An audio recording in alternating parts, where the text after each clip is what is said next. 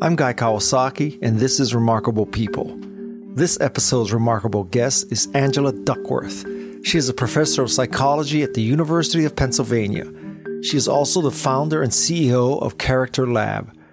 Duckworth has a BA in neurobiology from Harvard, a master's in neuroscience from the University of Oxford, and a PhD in psychology from the University of Pennsylvania.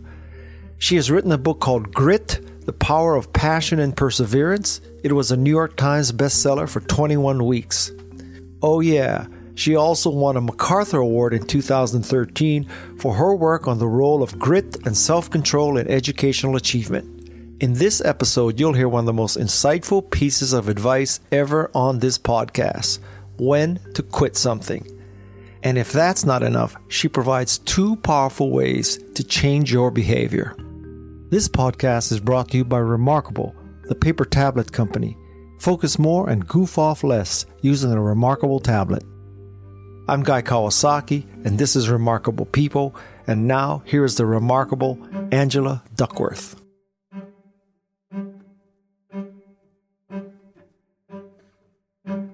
I finished Grit, and about 1/4 of the way through, I said to myself, oh God, I would have accomplished more in my life if I had read Grit earlier. You seem to have done just fine all by yourself. My husband is at his office, but he was like, oh my God, I'm going to fanboy. And I was like, can't do it unless you're in the room. So that was my first thought. And then my second thought is, oh my God, I'm a terrible parent. How old are your kids? How many kids do you have? I have 27, 25, 19, and 16. It's like a super family. There's still hope that I can use some of the grit theories on my 16-year-old. The other ones, they're beyond Where like hope. the ship has sailed. Why do I also suspect that those kids are also fine? First question. Is Lucy baking or playing the viola these days? Currently, she's baking. I would say that there's been a pivot even from baking, but she is still baking. She works for a restaurant, and every Saturday she bakes for the restaurant, but she's definitely not playing the viola. And just recently we were talking about how great it is that she is not playing the viola anymore. So this kind of bursts a few Tiger Mom stereotypes here. So maybe you could explain the 2 rules that you have effectuated in your family. That is the hard thing rule and the fun thing rule. Yeah, the hard thing rule sounds like tiger parenting, but it's not. And that's why I had to make up the fun thing rule just to make it entirely clear. So the hard thing rule in my family, I developed when I was a young mom and also a young graduate student in psychology. And I said to my kids, my husband and I said to our kids, okay, everybody in the Duckworth family has to do a hard thing. There's 3 parts of this rule. One is that a hard thing, by definition, requires practice. And we wanted them to, even at a very early age, know the feeling of improving on something and trying again and improving maybe a little less next time, but still improving and then doing it again. That's one part. The second part was you're not allowed to quit your hard thing in the middle. So we also wanted them to learn to stick with something to the end of a commitment, which, by the way, was, like 8 weeks if you signed up for track, or 6 weeks if you signed up for like session 2 of ballet. And the third thing, and this is why it's not tiger parenting, I think, it's that nobody could pick your hard thing other than you.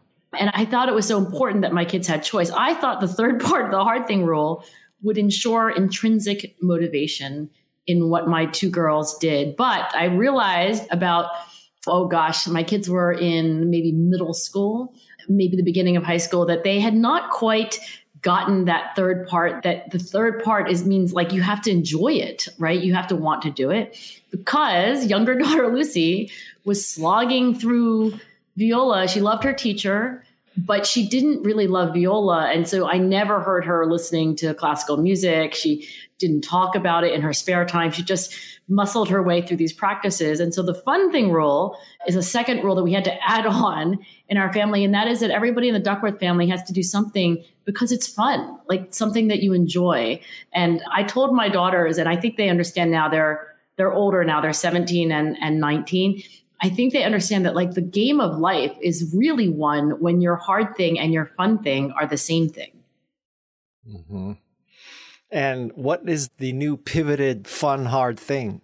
Well, the younger daughter, Lucy, is only 17. As I said, viola was a hard thing, but it wasn't fun. Baking for her was fun, but it wasn't hard. I think she's discovered both that some people think viola is fun. Also, she's discovered that some people, like Dory Greenspan, who writes the baking column for the New York Times, for some people, their fun thing is hard. So she understands that it's not that these things are absolutes, but they're very personal. I think she's still trying to figure out something that's both hard and fun for her. If I had to guess where she's trending, it's actually writing. So I think for her, writing essays and writing in her journal is becoming more and more, where she wants to improve and also not quit, and also choose what she does and also find kind of energy in doing it and pleasure. I have found, and this is a recently discovered fun, hard thing, podcasting. So podcasting is an extreme amount of work. It's very difficult, but it is the most satisfying thing I probably have done in my career.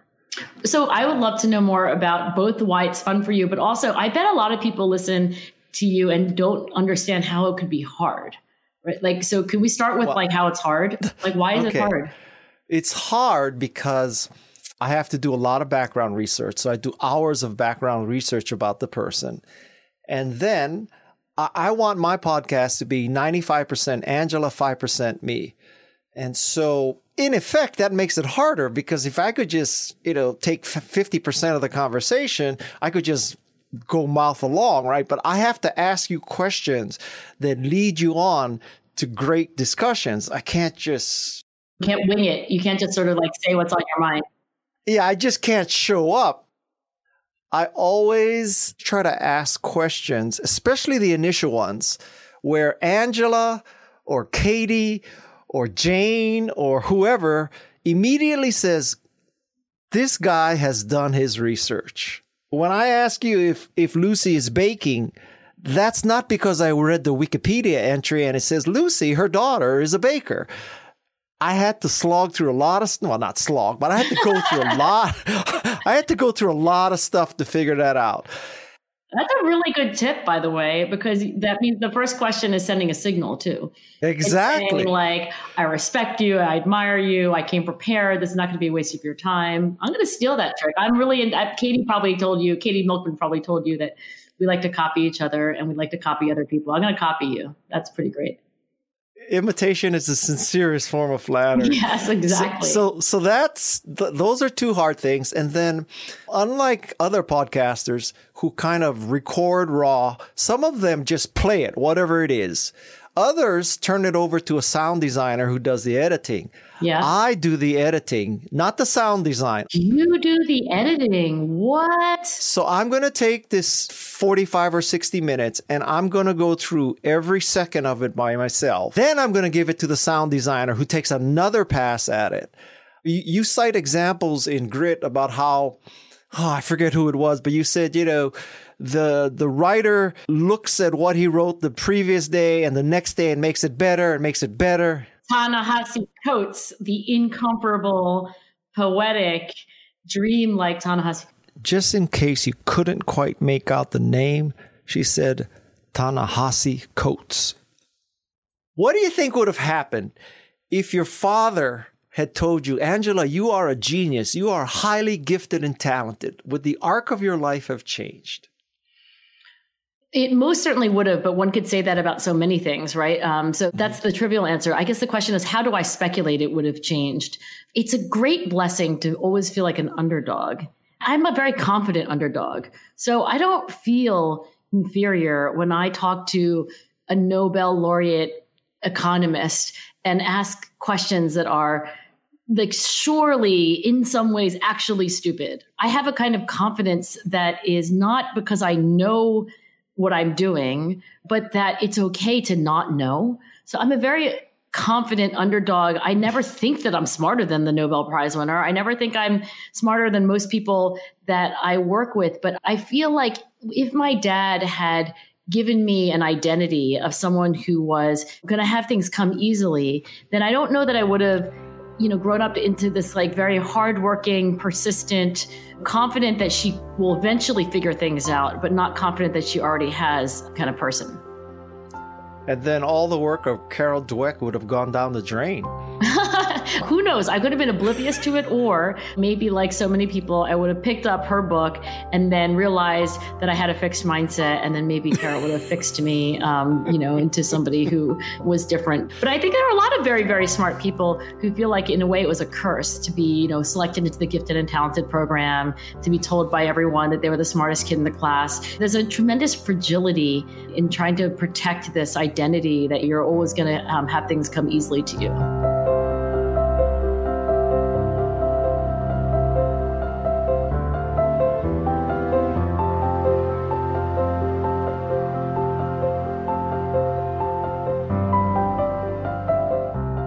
I think one of the most powerful conclusions of Carol Dweck's work is that if you have that fragility, if you have that self-image of I'm a genius, I'm highly talented, I cannot fail, it means that you don't try things that you might fail because you don't want to ruin that self-image. If you have like a fixed mindset, it's actually fine if you're winning. You get a fixed mindset. You get a 4.0, summa cum laude, varsity captain, prom queen, prom king. Who cares what mindset you have about your abilities? I think it's when you are not winning, right? And the thing about the people that I study, these Olympic skiers like Lindsey Vonn or actors like Will Smith, I think what I most admire about them is not that they have won awards. It's that they have this desire to put themselves in situations where they're not winning because they're at the edge of what they can do. That's so admirable to me. They could coast, they could do things the easy way, but they just crave those situations where they don't know what they're doing and they're likely to partially lose and then grow. And that's when you really do need, I think, a growth mindset about you can change about yourself. This is kind of a convoluted and complex question. I hope I can properly explain it. But let's say that you see someone and you don't know what that person's background is. It's a surfer, a musician, a programmer, and clearly very good at what he or she does. What about the issue that years of hard work and grit can now be mistaken for innate talent and genius? So how do you know how the person got there? Because it seems like a lot of the literature, they create a dichotomy of it's either innate and genius and talent, or it's grit. But why can't grit be considered part of the innate genius talent? Why is it always separate, in opposition? How do you define the word talent? I think this is a great question to ask you because I'm sure at some level you've asked yourself, you've probably asked your guests, what would you say talent means? Like if I were 7 years old and I didn't know what the word meant, what would you tell me? I've been so indoctrinated, and I'm such a believer in your work and Carol Dweck's work that I would say that talent is the willingness to work hard. And wow, you really have drunk the Kool-Aid. I mean, I haven't even made that Kool-Aid. But actually, you know what? Somebody else didn't ask. They told me that. So I was interviewing Rowdy Gaines, the Olympic gold medalist swimmer, for my book. And I asked him this question because just the way he was using the word talent was a little bit puzzling to me. And then I asked him, like, wait, what do you mean by talent? And he actually said that in so many words that it included, real like heart and ambition and desire to work. So the word talent actually goes all the way back to biblical times. And as you may know, it was a currency. It was like a weight of silver or maybe gold. And so it had this idea of what is valuable. And then, of course, it became a parable in the Bible. And now when we use that word, I think it can mean many things to many people. It has this sense of like your potential, but also it has a sense of what you do that is different from other people, that makes you special. I think that you could define it any way you want to, but the reason I define it in opposition to grit is because when we study the connotations that are evoked by this word talent, overwhelmingly people think it's innate. Like they think, oh, it's innate, it can't be learned. And therefore, I think it sort of kind of goes with this sense of natural ability and that which is not practiced or coached. So that's just a way of me saying that I think my research is all about the things that you can change that aren't entirely outside of your reach. My definition of talent is very narrow, and I don't think most people share it. It's just the rate at which you get better at something if you try. So if you're very talented at podcasting, that each successive episode should be better at a rate which is faster than somebody who is lower in talent. I think you can change your talent too, but I'm just saying it's, to me, a rate variable, and effort is more of a kind of time variable if you think of, rate times time. But if it's a rate variable, I could be getting better and better at podcasting, but still nowhere close to Freakonomics. So don't we also need an absolute value? It could be like there's an asymptote, you mean? Maybe you'll never be as good as Stephen Dubner is like the idea of that, like you're, that's, well, first of all, I also don't think that everybody is equally able to do everything, right? I mean, it would be nice to be able to say what any kid anywhere could learn to ski like Lindsey Vonn. Any kid anywhere can learn to run like Usain Bolt. Any kid anywhere can learn to do physics like Albert Einstein. I don't think that's true. I know that it would, make for a good soundbite, but I don't think it's true. So I think it's okay. The reason I think it's okay is in the early 20th century, over 100 years ago, William James wrote these essays when he was in the psychology department at Harvard. And these series of essays were all called Energies of Men. So he obviously believed in practice too, because he published the same essay in slightly different and improved forms, like in multiple outlets over a span of years. But the project was about like what we could be as people and our potential. And the reason I don't worry too much about asymptotes is that, like William James, I think we are all so far away from any kind of like ceiling imposed upon us. Like, I can't run like Usain Bolt, right? Like that's silly. So yeah, we're not all the same, are changeable, but they're also, there must be limits. You don't live your life that way. You're not like, well, since I can't be Stephen Dubner, I'm just going to not even try to make this next episode. That's not the way, I don't think you live your life. Not at all. I want Stephen Dubner to want to be Guy Kawasaki, but that's a exactly what I was going to say. You're like, I have a message for Stephen. Listen carefully, because I want you to deliver it right. Can I tell you Asian to Asian, a funny Jackie Chan story that will... Okay. 100%. Yeah, yes, okay, please. Okay. This will give you some insights into me. So one day I was in a Porsche. I happened to own a Porsche back then. And I was at this stoplight and I look over and I see these 4 teenage girls in this car, and they're laughing, they're smiling, they're making eye contact with me, they're giggling and all that. So I'm thinking, Guy, you have truly arrived. Everybody knows who you are because of your writing, your Apple, your speech, your hot.com startup. I'm like happier than a pig in shit. So the girl in the front seat says, roll down the window. I roll down my window. She sticks her head out and says, are you Jackie Chan? So that's a funny story, but there's a punchline to this. And so I have to tell you, Angela, ever since that day, one of my goals in life is that Jackie Chan is in Hong Kong or Beijing or wherever the hell he lives, and he's in his Bentley or his S-Class or his whatever, and he pulls up to a stoplight, 4 girls in a car next to him, ask him to roll down his window, and they stick their head out and they say, are you Guy Kawasaki? So one must have goals. Yes, one must. People like you, if I might venture, you just always are like looking for something which is going to be a challenge, right? Like you don't like being comfortable. I don't think you probably enjoy kind of like feeling like, you have arrived. I certainly don't feel like that. Having said that, if I ever get a MacArthur Award, that's it. I'm quitting. That's it. I'm out. The game is over. All right, good. Email me when that happens. We'll go and celebrate. You'll be the second person to know. But by the way, I am friends with Stephen Wolfram, and we're talking about not everyone is created equal. So I can have a conversation with Stephen Wolfram once every 10 years or so, because his brain is so fast and so different. I'm exhausted for a decade after I talk to him. There is a different chipset in him than me.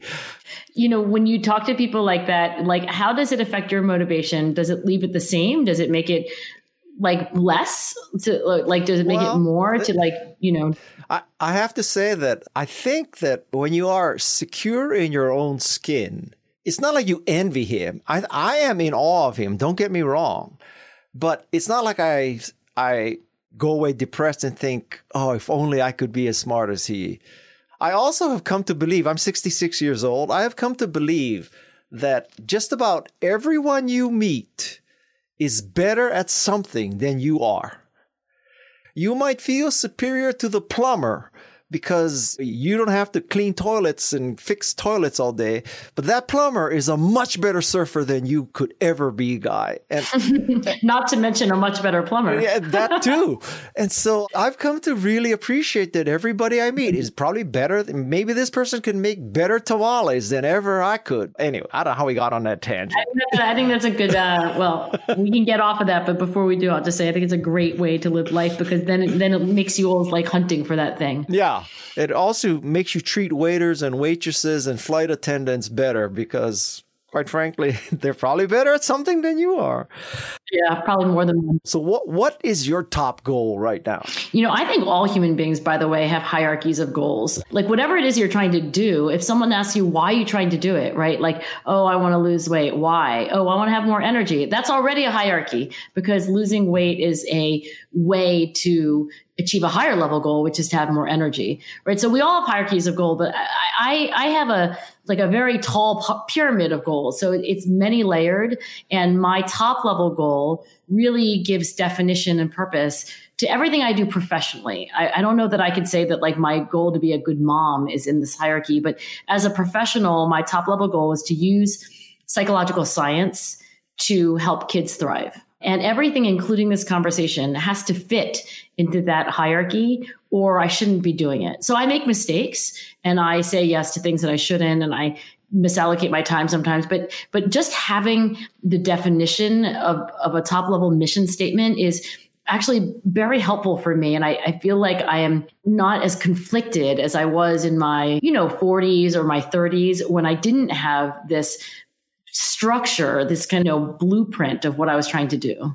A couple of weeks ago, I contacted you and I did do this episode about the psychology of vaccination in which I got 9 people like Phil Zimbardo, David Ocker, Bob Cialdini, Katie Milkman, Gretchen Chapman. And yet, one of the most interesting things that happened in that process is that I asked you and you declined because you said I had Katie Milkman. So I want to know why you declined. Is it because declining was not one of the lower or middle goals that got you to your top goal? Was it because you had to go to a viola recital? Was it because, baking? What was it? What was I doing? Well, I declined in part because I don't think that my value is that great when you add it to what Katie has to say about vaccines. So Katie and I do a lot of our research together. And getting back to my goal pyramid and her goal pyramid, I said to Katie, like, my heart is with kids, right? So if we're talking about teenagers, we're talking about who gets through college, like increasing equity okay, that's where my heart is. I'll do all of that part of the partnership. When it comes to vaccines and emergency savings and getting people to exercise more, I will be your sidekick and we will do everything together, but you'll lead and I'll follow. If you had to pick between the two of us for someone to talk about behavior change and vaccines, the better person to pick is Katie. We call it hashtag divide and conquer. And oftentimes when we're texting each other and we're like dividing up, who's going to do this?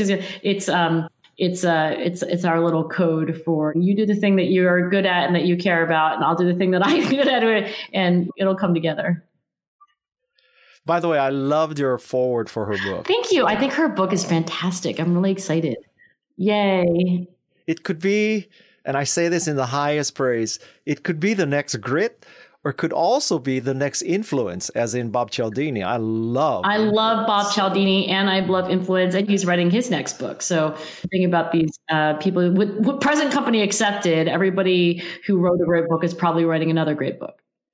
Present company accepted on my side. Going back to podcasting, I have decided, but I've said this 14 times, I don't think I'll ever write another book because I think podcasting is so much more powerful and timely. And, imagine if you'd written a book that was just finished as the pandemic started, you'd have to throw that book away in business. Do you think that people change because they're listening to this conversation or your other conversations? I mean, the reason that I wouldn't necessarily, I'm not saying, I don't want to like cast shade on books, but I have been wondering whether there is another technology for helping people change in ways that they want to. And so far, I have literally not heard a single person tell me, oh, you could do it this way, you could do it that way.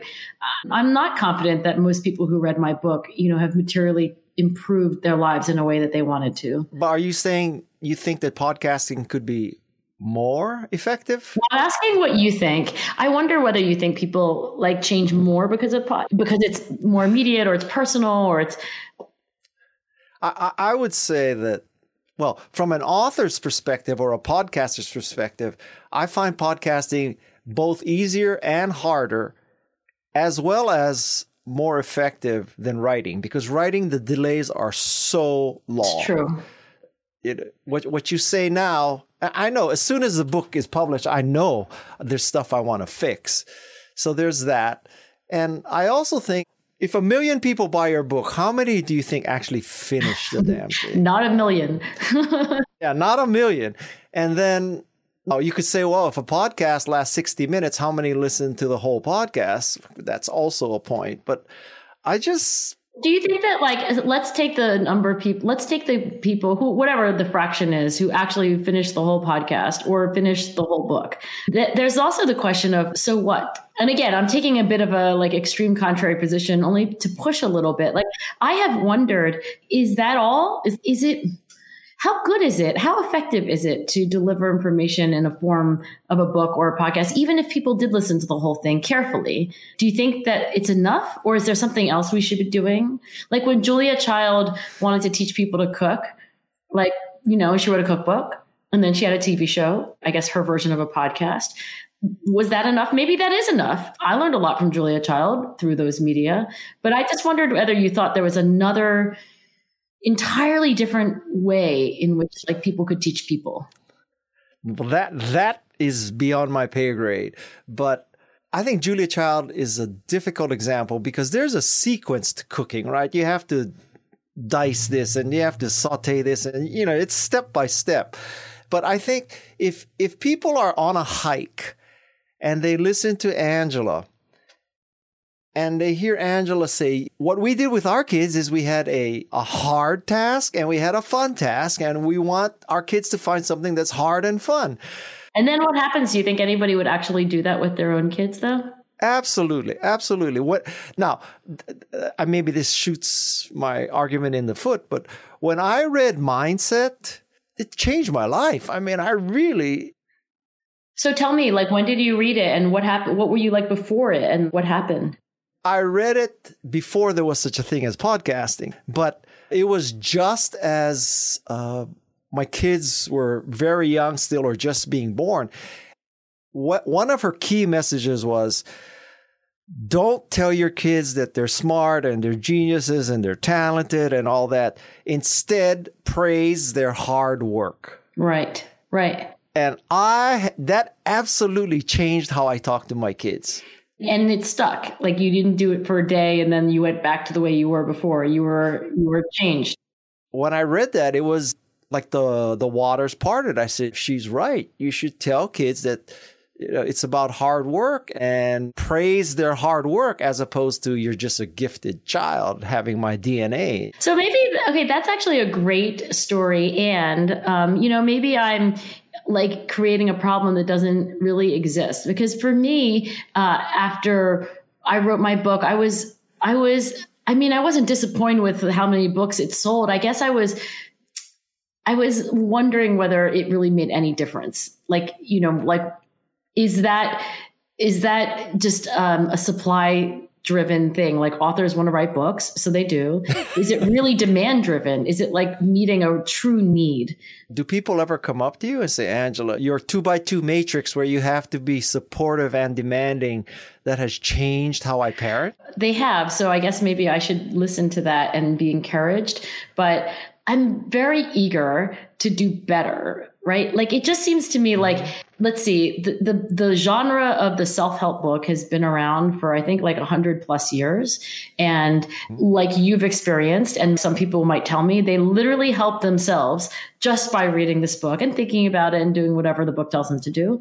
But I'm very eager to help a larger number of people in a more substantive way in something that must be beyond the technology of a book. But maybe I'm like missing all the value of the book itself. And maybe just all we need is like more great books. I don't know. I just have been like skeptical that I think for some people, they read the book and they feel good when they're reading it and they get energized when they're reading it. And then they put it down and they don't even finish it. But even if they did, I don't know. I guess I like get cynical sometimes that like it's enough. I could make the case that knowing my kids' generation, if you really wanted to reach my kids, it's at one level YouTube, but maybe even TikTok. So the Angela Duckworth TikTok about grit might reach more kids than you. By the way, my kids have taught me this about TikTok. They're like, literally any sentence with a subject and a verb that has the TikTok in it, you're doing it wrong. Just like anything you say, like maybe we could anyway. So I've learned not to use the word TikTok because no matter how I use it, I'm like apparently not getting it right. But yeah, and maybe look, the world does know how to cook. Let's just go back to Julia Child. The world does cook better. Like legit, we cook better. At least our coffee is better. There is progress. So human beings are effectively teaching other human beings. And maybe it is just books and podcasts and YouTube videos and eventually like the knowledge of the thing. But I've been thinking about whether like we could make the whole world psychologically literate. So 500 years ago, most people could not read and write. Now everybody can read and write. Everyone has the expectation of reading and writing. Everybody learns it as a matter of growing up and a matter of actual formal education. So then that happened with numeracy too, right? So at some level, I mean, you can complain, but at some level, we've all become much more numerate. We've become somewhat scientifically literate. People know what an experiment is. They ask, is this vaccine effective? Was there a control group? Whatever. And I wonder about psychological literacy. I wonder if the next revolution will be that people would have the kind of appreciation of human nature that Carol Dweck has, or some of your guests like Bob Cialdini. And wouldn't it be amazing if everybody were as psychologically literate as Bob Cialdini, Carol Dweck, and Katie Milkman? So I was thinking like, would if that's a possibility, does it happen through self-help books or does it happen in some other way? You're talking to an addict about a drug. I love behavioral science. I love behavioral economics and social psychology, right? So you're talking to the absolute wrong. Yeah, you're a junkie. Yeah, I am a junkie. And Cialdini's book changed my life. Brenda Eulin's book, If You Want to Write, changed my life. And so I'm a believer. I think the irony, of course, is that the Trump administration is going to bring to light how important these concepts are, for good or bad. Yeah, like by omission. Hold on, let's start talking about characters since there seems to be a profound absence of it. Wow, that's really terrible. Yeah, maybe what's really important is that if you put books, and there are so many wonderful ones, together with this openness that you had. I mean, maybe you would argue that you used to have a fixed mindset or whatever, but you seem to have had a kind of self-improve. You know, actually, there's a term for this. There's a school in South Africa called the African Leadership Academy. And the founders of this little school have this ambition of creating these entrepreneur leaders I think you go there for your last 2 years of high school. It's a fantastic school. And if you ask like educators, like really who know, they all know about African Leadership Academy. And the term that they use for this posture that you seem to have is like being an autodidact, right? Somebody who is going to try to teach themselves, and you will find the books and find the podcasts and you will read the books instead of leaving them on the coffee table. And then you will ask yourself, what can I do differently? And maybe what's needed is not a new technology, like a new platform or a multimedia, whatever. Maybe we just need to figure out how to get more people to have an autodidact identity. I love that.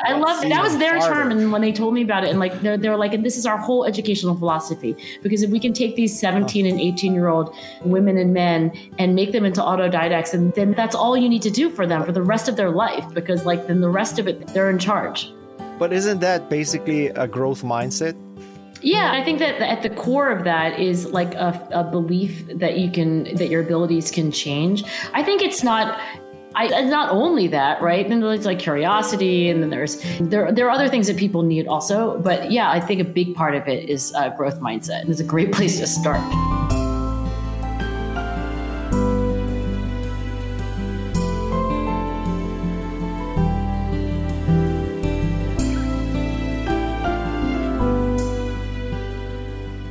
My last thought, about books and podcasting and YouTube and TikTok, it seems to me that the reason why Kodak and Polaroid aren't around is because they define their business as chemicals on film or chemicals on paper.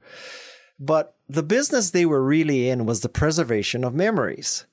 So to me, one shouldn't define I'm a publisher of books, I'm a podcaster, I'm a video creator.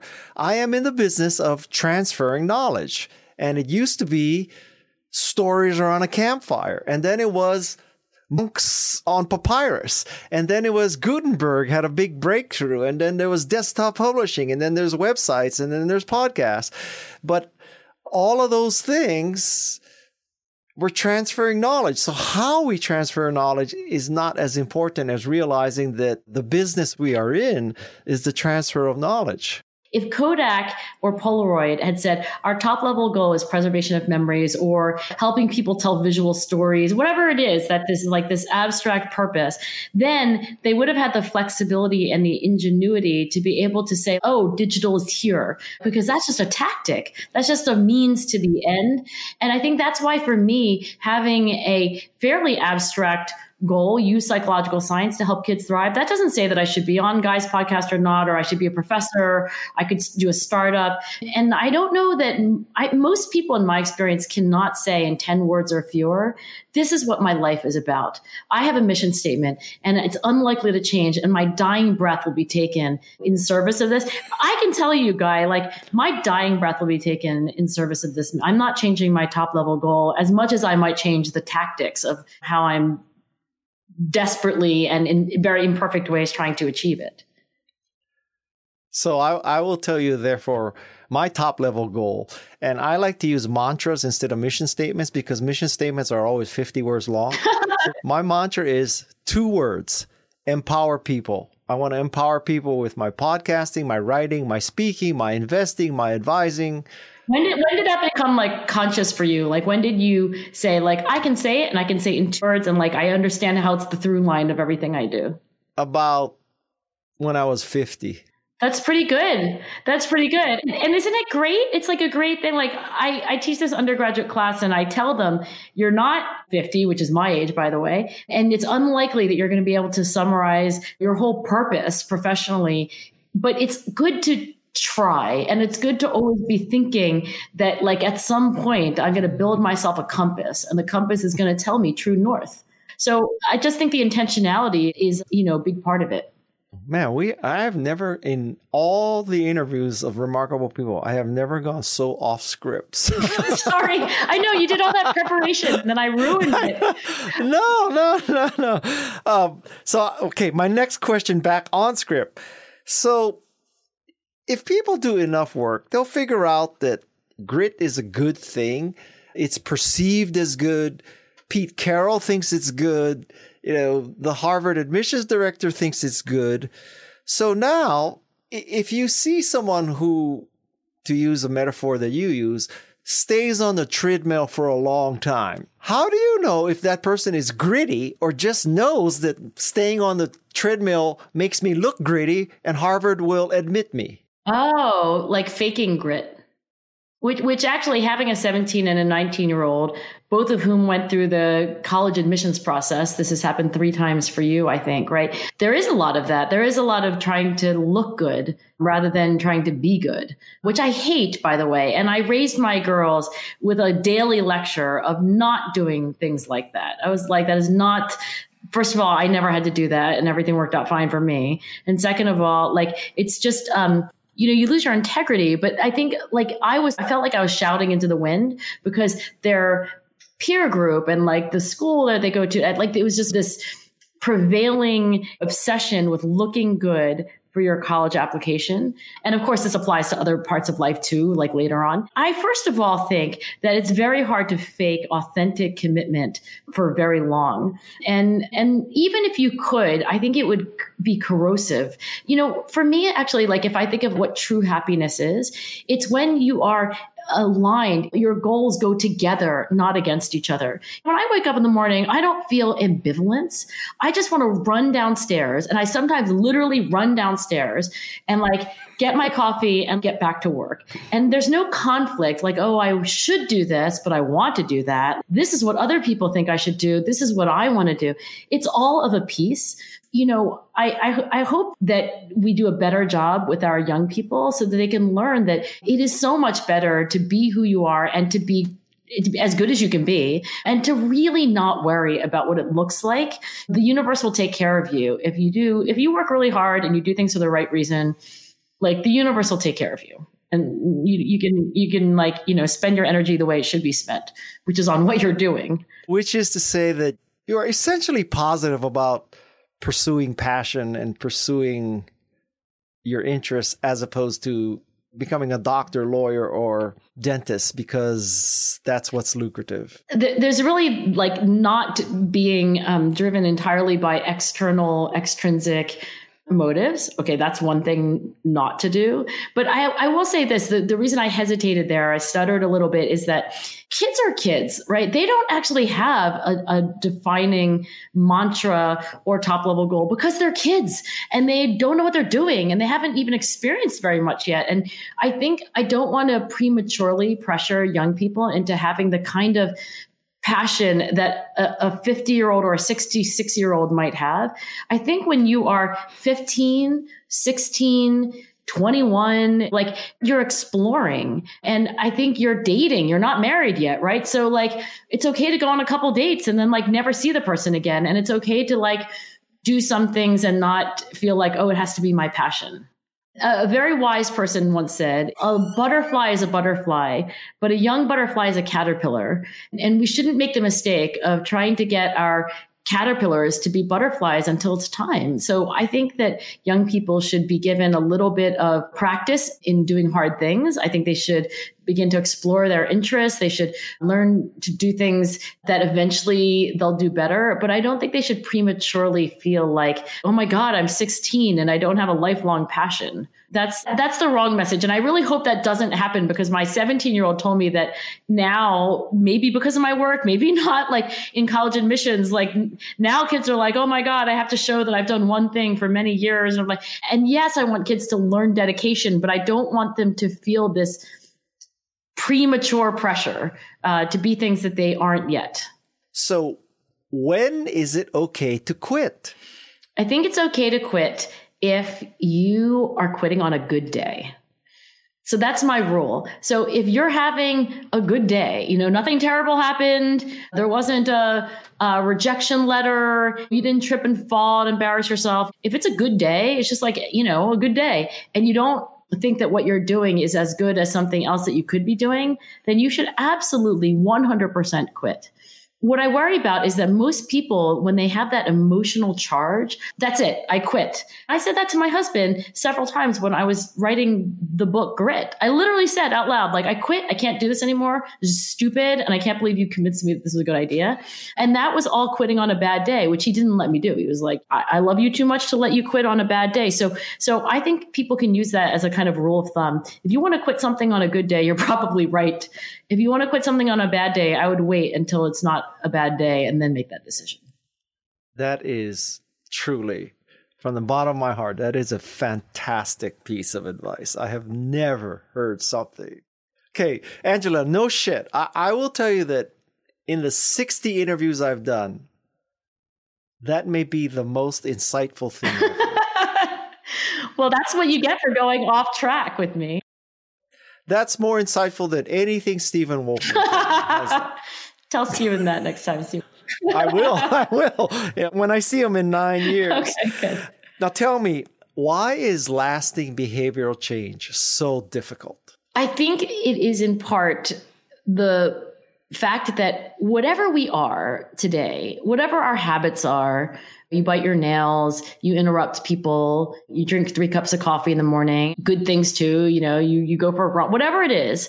There are forces that are in your life that are impelling you to do that. It's like a physics diagram. Like, you remember all those little arrows we used to draw when you were doing physics? What's going to happen to this ball? This force goes that way. So whatever you're doing right now in your life, there's lots of forces, lots of momentum, lots of reasons for doing that and to stay doing that. Now, one day you wake up and you say, I don't want to drink coffee anymore. I don't want to interrupt people. I don't want to bite my nails. I want to do things a different way. So you have another little arrow going the opposite way. That's you deciding not to do it. You're like, great. You read a book. You think you listen to a podcast. The reason why it's very hard to sustain that is because all those arrows that were pointing in the direction that they were already are still pointing in that way. I don't think it's impossible to change your behavior, but I think you have to recognize that there are so many forces that carry you in the direction that you used to be going that it's very hard to change course. And that is why when I think about behavior change now, I think that the greatest hope that most of us have for changing our behavior is to do it with other people. If you want to speak French, move to France, right? If you want to be in a healthy lifestyle, hang out with people and join clubs and do things with lots of other healthy people, right? Because then you put yourself into a different force diagram where now you've got more arrows pushing in the direction that you want. Being the only arrow pushing against is just very, very hard work. And eventually, I think most people stop pushing. So this is the power of culture. This is the power of culture. I am a psychologist and I'm not supposed to study culture. I'll just say psychologists are not trained to study culture, but I think eventually every psychologist wants to study culture, because if you want to know why we are the way we are and how to change the way we are, you absolutely have to start understanding culture. In addition to culture, the one thing that I think could be in a way like the foundation for all personal growth is self-awareness. It's being able to take yourself as an object of inquiry and to look down in a way on your own self, like having some outside perspective. Just the moment that you realize that you talk too much in meetings, like the moment that you realize that, you have a bad temper, the moment that you realize that you can be really impulsive when it's like late at night, whatever, like that to me is the key to unlocking like everything. Without that, you can't unlock any growth that I can, see. But with that, you have the possibility of changing almost anything. So I think that self-awareness and culture are to me like two of the things that personally as a scientist, I want to study more so that I have a very similar top level goal to you, just more words and maybe a little more specific. But yeah, I hope that empowers people. So you heard it straight from the MacArthur Award winner's mouth. If you want to change your behavior, put yourself in an environment where there are other people who have the desired behavior, and increase your self-awareness. Get outside of yourself. If you combine these two factors and you embody the quality of grit, you will be remarkable. I'm Guy Kawasaki, and this is Remarkable People. The Remarkable People podcast is sponsored by the Remarkable Tablet Company. If you need a tablet that feels like a pencil on paper and has battery life of weeks, not hours, the Remarkable tablet should be on the top of your wish list. My thanks to Taylor Bledsoe of the Aiming for the Moon podcast. Without her help, I may have never gotten to Angela. My thanks to Peg Fitzpatrick and Jeff C., two extremely gritty people who make this podcast remarkable. And speaking of grit, vaccines are on the way, but we still have to be gritty in our determination to avoid infection. So wash your hands, don't go into crowded places, wear a mask, and get vaccinated as soon as you can. Mahalo and aloha.